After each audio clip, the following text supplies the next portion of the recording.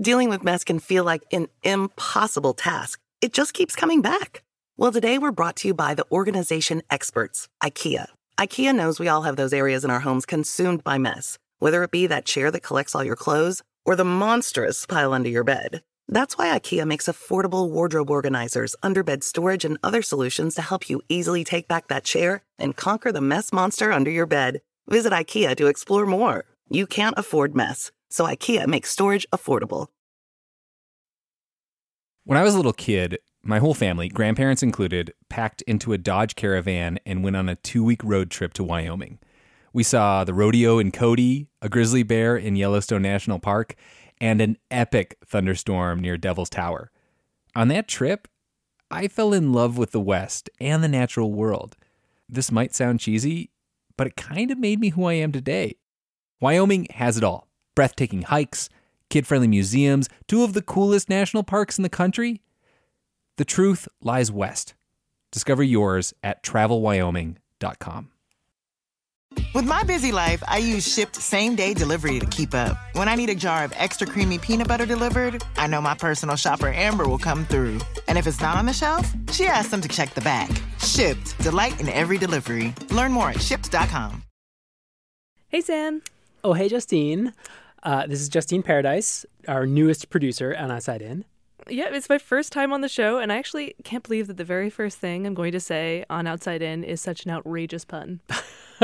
I feel like as a new dad, I have to approve of puns, so go for it. So a couple weeks ago, I went to Boston for a cat show, and it was called Catsachusetts. Ooh. Too far? I mean, it's just right. You said there's going to be a parade of cats at 12:30. So this is the world of the cat fancy, and a fancy basically means hobby. It's the term for pedigreed animal breeding. So the Westminster Dog Show is the pinnacle of the dog fancy, but there's also a horse fancy, a butterfly fancy, and so on. So this is like Westminster, but for cats. Yes, and just not so British. Here's a press pass. Face painting. I assume they're not painting cats' faces, right? I mean, you never know. So I did not have any trouble finding people to come with me. I actually had 3 friends tag along, Will and Olivia, who just live in Boston, and our colleague Christina from the station. And we all met up at this cavernous ice rink in Cambridge, which had been transformed into this kind of trade show / cat breed competition. If you hear cat loose, please stand still and let the owner catch the cat. Do not try to catch the cat yourself. Cat loose, cat loose. Cat loose. There was so much protocol, and Sam, there were so many cats. A lot of these cats have very intricate homes. There's a lot of different fabrics and patterns and pillows and toys and like layers and hammocks. Look at that hammock. Hammocks. Hammocks. Cat hammocks. You know something that I'm actually surprised by is it doesn't really smell in here. It does a little. I think you've gotten used to it. I definitely walked in and was like... So this was a TICA show, and TICA is the International Cat Association, and they recognize 71 different breeds of cats, each one with specific standards and qualities that the judges look for. And so we saw so many different cats. There was the very handsome Norwegian forest cat, which is a big, rugged, kind of fluffy creature, the compact minuets, Hairless. the sleek silver gray chartreux, and amongst our little group, the crowd favorite. This was a Persian. It was just a big white sort of cloud puffball of a cat with such a grumpy expression on his face. Weird little snowman. So hideous. So that's my friend Will there, and something he said, do you know that dragon from the Never-Ending Story? Have you seen that movie? Yeah, yeah. Yeah, the luck Falkor. Dragon. But anyway, eventually we came to this other judging ring. Oh, wow, okay.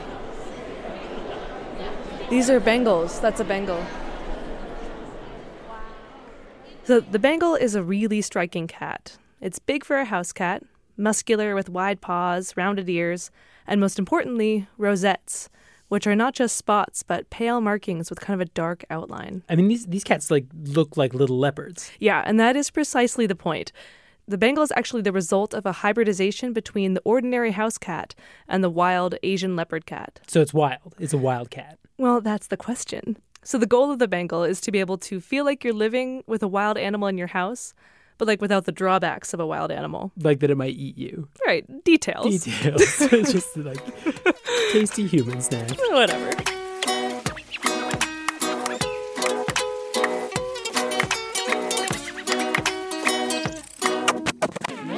From New Hampshire Public Radio, you're listening to Outside In, a show about the natural world and how we use it. The Bengal cat is an attempt to preserve the image of a leopard in the body of a house cat, using a wild animal's genes while leaving out the wild animal personality. But is it possible to isolate the parts of a wild animal that you do like and forego the parts that you don't? Can you have your leopard rosette and your little cat, too?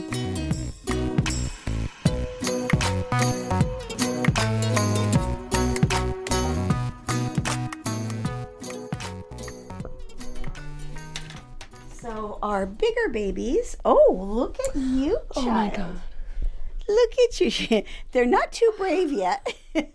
Today, Bengals are a very popular breed, the most registered breed with TICA, the International Cat Association.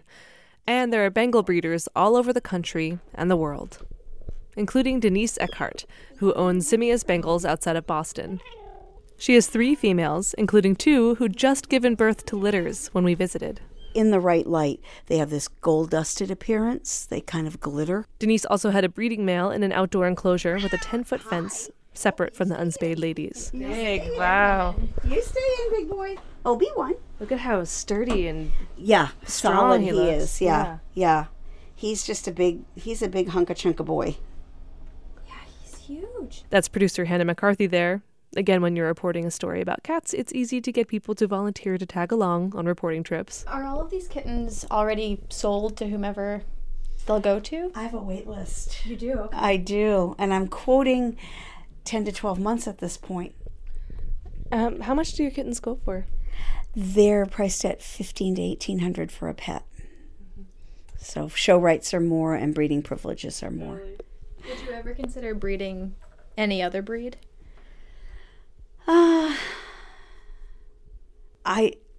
Why would I? I mean, I want a Bengal cat. Multiples. Oh my gosh, they're just so unique. I mean, they are. They really are. Yeah. And there's so many things that I see in them that are more wild than your average domestic. It's so interesting that like body language and the energy that is put into everything that they do, and that sort of the crouching walking is more than your average. It's just more. The best way I can describe it is just more. I came to Denise's house not just skeptical of Bengal cats, but skeptical of the idea of cats as pets, period. But these cats really are magnetic, and both Hannah and I walked away from Denise's house kind of wanting a Bengal. Now, there are a couple really common critiques of cat breeding. One is that cat breeds are often inbred, which can lead to all kinds of genetic challenges like compromised immune systems, breathing problems, even skull deformations. And the second critique is that there are already so many cats in the world in shelters. 860,000 unwanted cats are euthanized every year, according to the ASPCA. This is the adopt, don't shop idea. I want to acknowledge these points, but that's not where I'm going. I want to know what's going on in this impulse to bring something that looks like a wildcat into your home.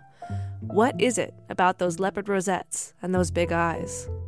The feelings that you get from being in the same room, sharing the same air, or when you get that moment where you caress your hand down the back of an animal that looks wild. It kind of transcends time and space and reminds you why people wanted domestic animals to begin with.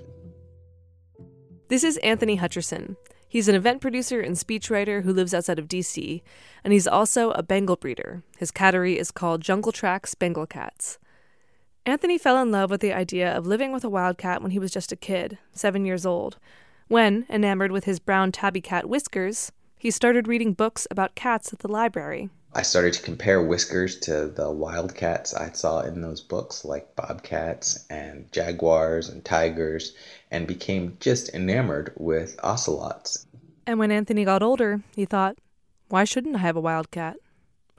It depends on the state, but in general, the U.S. Fish and Wildlife Service requires you to get a permit if you want to own something like a tiger or an ocelot. But there is a loophole that makes it pretty easy, if expensive. Even in the Washington Post, in the classified section, there was a woman who used to advertise servals and caracals, which are both wild species of cat and can be pretty big. I didn't buy one of those cats, but a very good friend of mine bought a caracal from the back of the Washington Post. She lived in Washington, D.C., in the middle of the city, and I went over to visit because it was so cool, and I met the cat as a kitten, and I watched her grow up. And this woman also had a Siamese cat. Well, she came home one day, and her caracal ate her Siamese cat, but just left the head. Oh, wow. It just left the head. That's such an image. I know that is. Isn't that horrible? But so then she was freaked out. Anthony has never had a caracal, but he did live with an ocelot, his favorite cat, while studying abroad in Venezuela. Regular cat pee can rust metal. Ocelot pee can, corrode rock. It's horrible. The ocelot actually peed on his suitcase, and the smell was so strong, Anthony had to throw it away. With that, Anthony realized that living with a wildcat might be a romantic idea, but the reality's got a bad smell, at the very least. So, Anthony was not going to own a wildcat. But what about the next best thing? It was sometime in the mid-'80s, and Anthony was at the grocery store with his mom. While he waited for her to check out, he started flipping through the magazines by the register. And one was one of those grocery store tabloids that had an article and full-color photographs about a woman who created a domestic cat that looked like a leopard. I couldn't believe it. And they had pictures of her holding one of them and pictures of one of the cats. They said they're $2,000, and she called them leopardettes. By a stroke of luck, Anthony, at 11 years old, had stumbled across the founder of what would eventually be called the Bengal cat. Her name was Jean Mill. Jean died this spring at the age of 92. We actually recorded this interview before she passed away. She is one of the most inspiring, amazing, terrific, and genius people I know. Jean started her work with cat breeding when she went to college during World War II, and afterward when her husband was on the GI Bill at school. She studied genetics. She didn't get a degree in it, but she studied it there, and her thesis was creating a panda cat, a cat that looked like a panda bear that was black on some parts and white on others. This eventually became what we now call the Himalayan. Fast forward 20 more years, she was then living in southern Arizona, and she thought, well, that was neat, but I want something that looks wild. And that's when Jean decided to try hybridizing a domestic cat with a wild cat. She chose the Asian leopard cat, which is a small, solitary, nocturnal hunter native to Southeast Asia. It's about the size of a house cat, but it has more rounded ears, bigger eyes, and, most importantly, that spotted pattern on its coat. So she ordered one from a wild animal import and export company, and one day, a kitten arrived in a box on her front porch. But how was this even going to be possible? What Jean was about to do is incredibly murky biologically. She was trying to create a new breed by crossing the cat with a different species. Can we just take a minute here to define our terms? I feel like I'm still kind of unclear about the difference between a breed and a species. You know what I mean? Join that club, I'll be honest with you. So the difference between, breed is it's like race, honestly. It's a social construct. It really has no scientific definition. Anthony says that in Tika, a breed is a group of animals of the same species that when bred together creates more that look like them.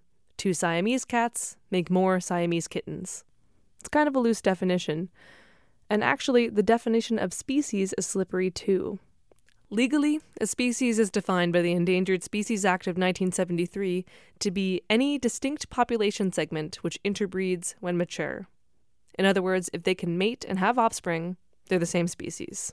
But for a while now, scientists have acknowledged that those lines can be pretty blurry. Coyotes breed with wolves, for example, and a horse can breed with a donkey, although that creates a mule, which is a sterile animal. It can't reproduce. And that is exactly what happened when Jean Mill first crossed the Asian leopard cat with the domestic cat. In relative terms, they shared a common ancestor 6 million years ago. So when a leopard cat breeds a domestic cat, they are bridging a 6 million year divide. More like 7 million, but who's counting? The result of that is that only females are fertile. Males are sterile. And so you have to back cross that female with a domestic cat. And the offspring of those, only the females are fertile in that cross. Then you have to back cross those second generation females to a domestic male. Creating the Bengal was a slow process. It is very challenging to artificially inseminate a cat due to the nature of the reproduction, which to our eye is a little brutal. Essentially, the cat penis is barbed and that stimulates ovulation, so it's hard to do artificially. So when that first Asian leopard cat arrived in a box on Jean's porch, she had to get the cats genuinely interested in one another, which means raising them together from an impressionable young age. Once they do make kittens, it takes 4 generations of crossing and back crossing before the offspring are finally fertile in both sexes, which Anthony says qualifies them as a member of the domestic cat species, no longer a wild hybrid. We'll get back to that later. This process took years. And of course, Jean was working in the dark. She didn't know about the 4 generations of back crossing when she started, and she didn't know if she'd ever get to a breed. Plus, sometimes life got in the way. She got to the second generation, but then tragedy struck her, and she had to abandon her breeding program and move to Southern California because her husband died. Jean gave up her first hybrids to the San Diego Zoo. So years later, when she finally returned to the project, she had to completely start over. She managed to pick up a couple of Asian leopard cat hybrids from a researcher, cats that were just one step away from the wild, still sterile on the male side. Then she launched into a search for just the right domestic cats to incorporate into the breeding program. That search became global when, while she was on vacation in India, she visited the rhino pen at the zoo in Delhi. Anthony Hutcherson says that's where she noticed a spotted, kind of sparkly cat hunting mice near the rhino's grain bin. And so she bred that cat to the one she had, and then she was able to get fertility in both sexes, and that's where the Bengal breed comes from. And thus, finally, the Bengal was born. But the world still had to accept it. That story after the break. Dealing with mess can feel like an impossible task. It just keeps coming back. Well, today we're brought to you by the organization experts, IKEA. IKEA knows we all have those areas in our homes consumed by mess, whether it be that chair that collects all your clothes or the monstrous pile under your bed. That's why IKEA makes affordable wardrobe organizers, underbed storage, and other solutions to help you easily take back that chair and conquer the mess monster under your bed. Visit IKEA to explore more. You can't afford mess, so IKEA makes storage affordable. With my busy life, I use Shipt same-day delivery to keep up. When I need a jar of extra creamy peanut butter delivered, I know my personal shopper Amber will come through. And if it's not on the shelf, she asks them to check the back. Shipt, delight in every delivery. Learn more at Shipt.com. Planning an international trip and want to learn the language of your destination? Then check out the language learning program Rosetta Stone on desktop or as an app. Rosetta Stone is designed to immerse you in the language you're learning. Plus, the True Accent feature even gives you feedback on your pronunciation. Don't put off learning that language. There's no better time than right now to get started. For a very limited time, listeners can get Rosetta Stone's lifetime membership for 50% off. That's 50% off unlimited access to 25 language courses for the rest of your life. Redeem your 50% off at rosettastone.com today. You're listening to Outside In, a show about the natural world and how we use it. I'm Sam Evans-Brown. And I'm Justine Paradise. Before the break, we learned about the creation of the Bengal, a breed of domestic cat that looks like a little ocelot without the drawbacks of a wild animal. You know, like spontaneous violent outbursts or epically strong urine. But at that point, the concept of a cat breed was still a relatively new one. Not too long before, there were no cat breeds, essentially. This is Abigail Tucker. She's a science journalist and author of the book The Lion in the Living Room. Like a lot of people we talked to in this episode, she loves cats. She'd written about jellyfish and wolves, animals far from her daily life. But then her eyes fell on her cat, Cheeto, as if for the first time. I started looking at this little animal that lived in my house at my feet and next to me on the couch, and I started thinking that even though it seemed familiar to me in a lot of ways, I didn't really understand how it had come to cohabitate with me, and that mystery kind of drove the reporting. Cat, why are you in our houses, in our videos, on our interwebs? If you were a human in the year 10,000 BCE and you had to make a bet on which of the wild animals around you would become a domestic pet, the Near Eastern wildcat would have looked like a really bad choice. Unlike the wild ancestors of dogs, which are pack animals, or sheep and horses, which are herbivores, the Near Eastern wildcat is a solitary apex predator, 100% carnivorous, competing with humans for a convenient source of protein, meat. All this does not make the Near Eastern wildcat a good candidate for a pet. So how did they make the transition? 12 to 14,000 years ago, humans were just settling down into villages. They started growing food and storing it, making piles of trash, attracting rodents, which also drew all manner of bold creatures who, tempted by all those delicious mice, got over their fear of being eaten by people. And we actually see this in the archaeological record. I'm dealing with a site that's about 11,600 years old in Turkey now. That's Melinda Zeter. She's a senior scientist in the Department of Anthropology at the National Museum of Natural History at the Smithsonian. She's been thinking about domestication for the past 20 years. And the prevailing theory now is cats and dogs basically started out in the same way, kind of domesticating themselves. The less wary wolves, maybe the sort of beta wolves in the pack, the loser ones, began to approach human settlements to feed off refuse.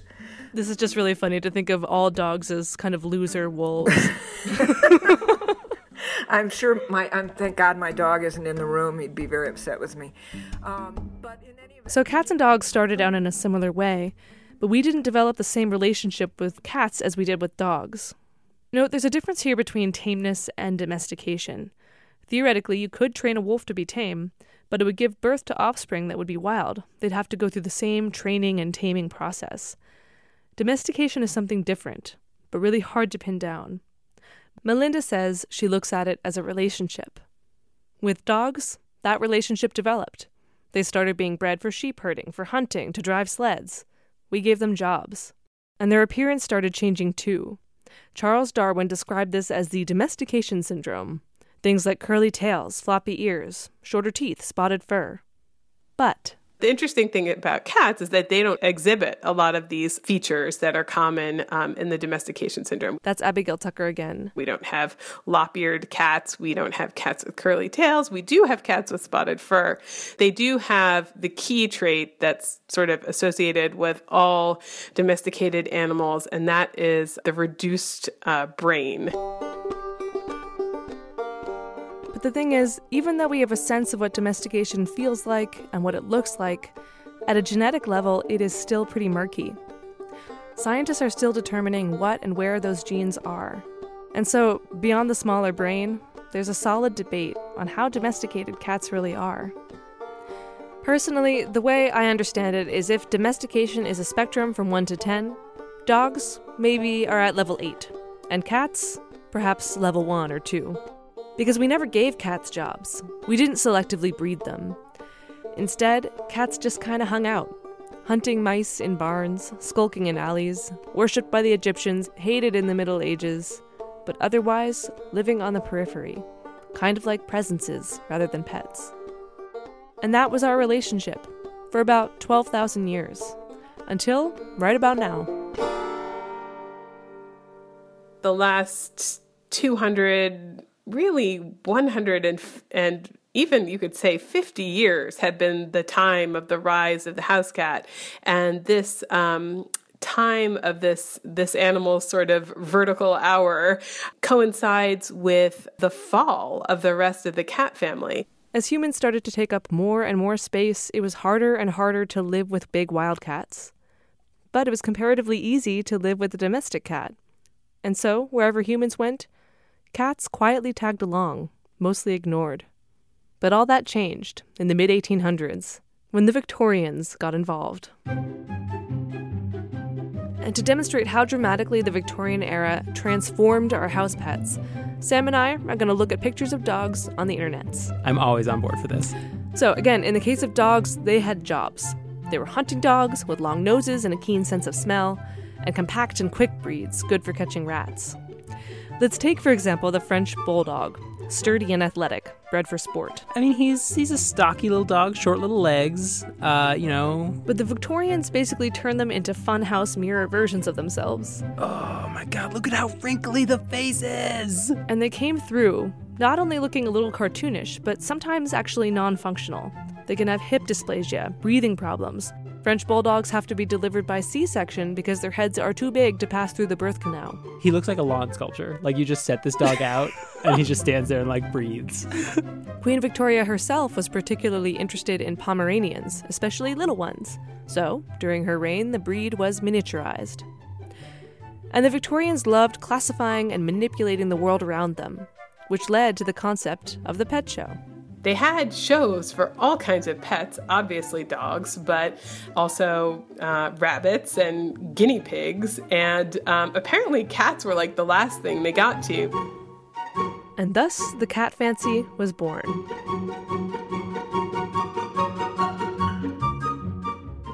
But for most people, their pet cats didn't really change for a while.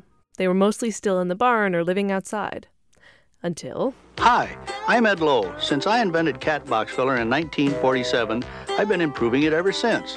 First, I added 2 deodorants to my kitty litter. I think that the invention of kitty litter was a catalyst, as you could say,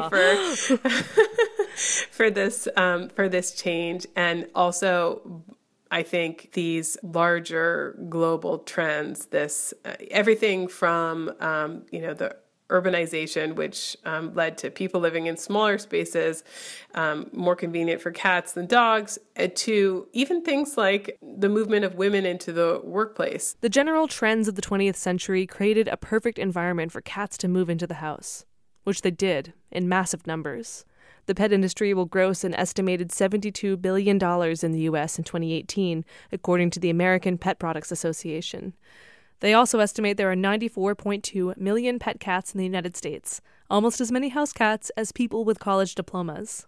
This is a meteoric rise for the house cat, beyond any feline's wildest dreams.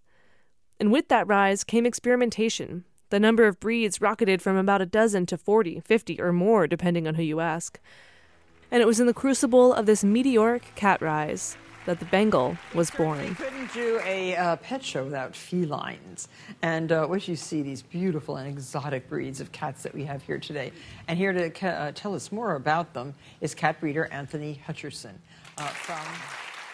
That's Martha Stewart welcoming Anthony Hutcherson onto her show. Aside from Jean Mill, who retired from breeding when she was 80, Anthony is probably the biggest ambassador of the Bengal cat breed. You had to not only make cats and get the attention of the media, but you had to participate in the regular cat fancy. You had to go to cat shows. You had to have judges consider your plans. And Anthony has not stopped pursuing Bengals since that moment in the grocery store when he saw Jean Mill advertising her leopardettes in the early 80s. He was part of a profile on wildcat hybrids in The New Yorker, and he was written up by the New York Times, the Washington Post, invited to the Westminster Dog Show with his cats last year, and he's been the chair of the Bengal cat breed section of Tika since 2009. In the early years of the breed, even the cat fancy wasn't too keen on the Bengal. We'd come to this cat show and the breeders of other breeds, Maine Coons and Persians, didn't want Bengals breeders and their cats anywhere near them. They wanted us all in one section of the cat show because they said our cats smelled, their pee was different, and they made their cats act differently, and that our cats weren't really domestic cats. Beyond cat urine, these comments have a disquieting whiff, given that ideas about species and breeding emerged during a time when the Victorians, and the Western world in general, they were also exploring ideas of classifying humans. Anthony is black, and this is not lost on him. They are intrinsically intertwined. The idea of what a breed is and what a species is, race and culture. Some regulators insist that even though Bengals can now reproduce with any domestic cat, they're still a wild hybrid. The U.S. Fish and Wildlife Service makes you get a permit to import or export a Bengal outside the country, similar to an endangered species or wild animal. Seattle, New York City, and Hawaii ban all hybrid cats. To Anthony, this feels like the infamous one-drop rule, the one that said that any black ancestry made you a black person. It's like for these regulators, one drop of wildcat, no matter how many generations away, make Bengals still wild.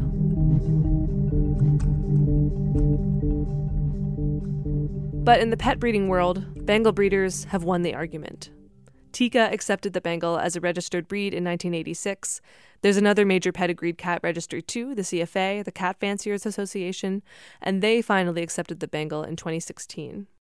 So who's right? Is the Bengal domestic, or is it still a wild hybrid? Wildcat Sanctuary, this is Tammy. This is Tammy Ties. She is the executive director of the Wildcat Sanctuary in Minnesota, which she founded in 1999. We have over 100 residents. We have tigers, leopards. It's a nonprofit sanctuary that houses big cats that used to be pets or used for entertainment at roadside zoos and the like. Cats, jungle cats, and at least about 25% of our population are the hybrid cats. The Bengal is not the only hybrid cat breed, although they are the most common. And keeping these hybrid cats is expensive for the Wildcat Sanctuary. Tammy says their hybrid vet bills are higher than all the other big cats combined. Like a lot of purebreds, hybrid cats can be inbred.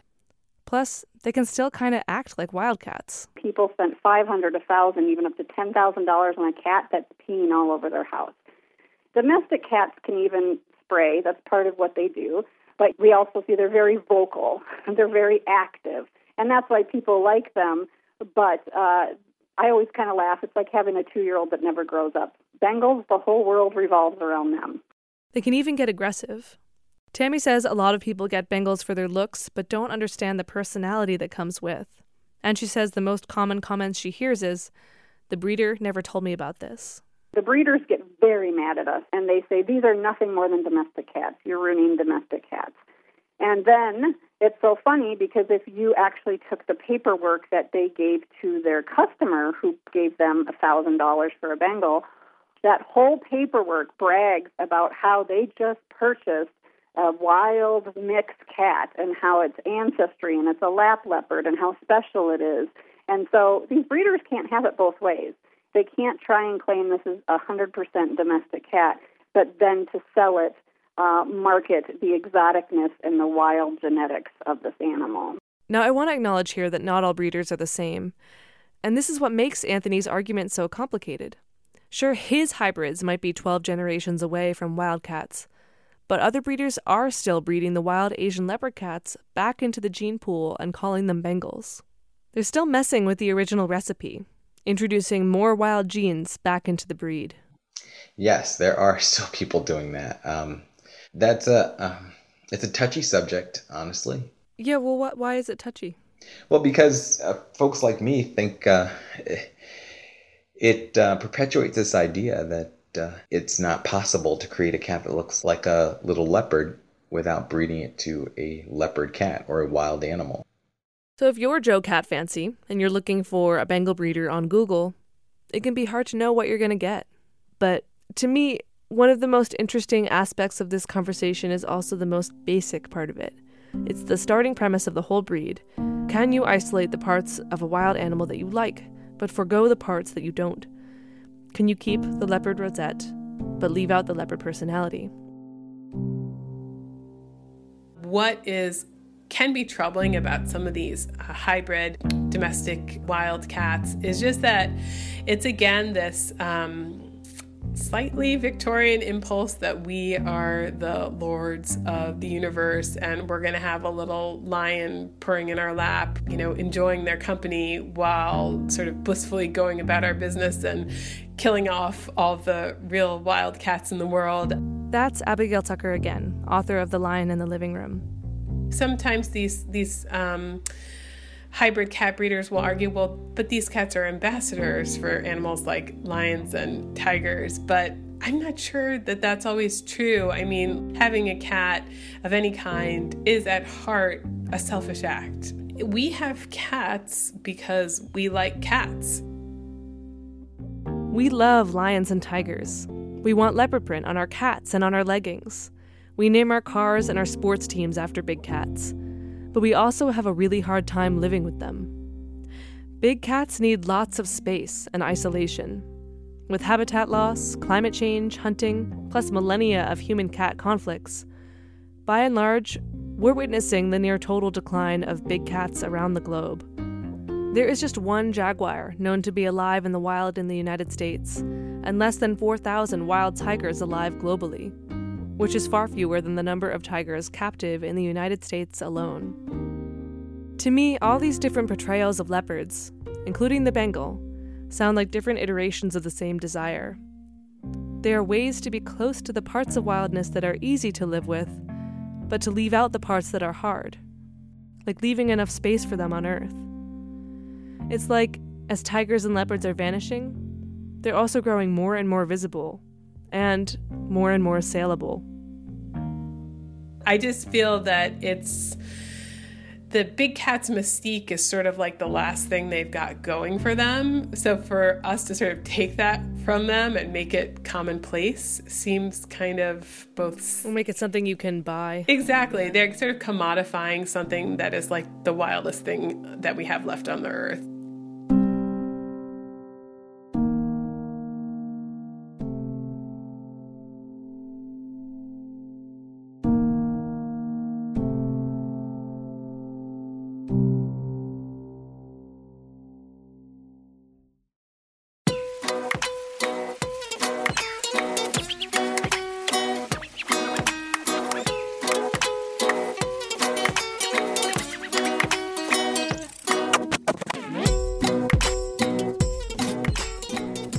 Outside In was produced this week by Justine Paradise and me, Sam Evans-Brown, with help from Erica Janik, Maureen McMurray, Taylor Quimby, Hannah McCarthy, and Jimmy Gutierrez.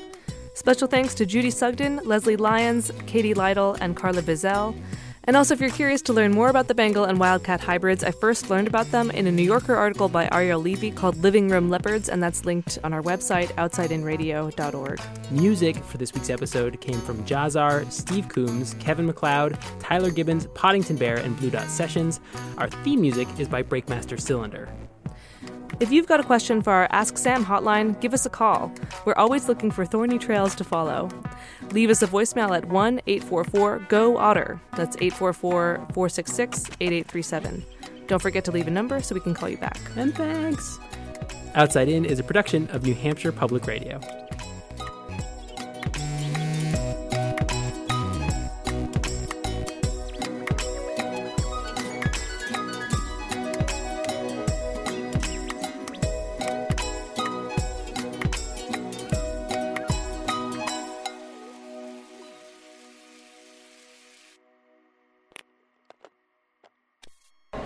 I believe this cat's name is Misty Morning Curious George of the Jungle. Meow meow meow meow meow meow meow meow meow meow meow meow meow meow meow meow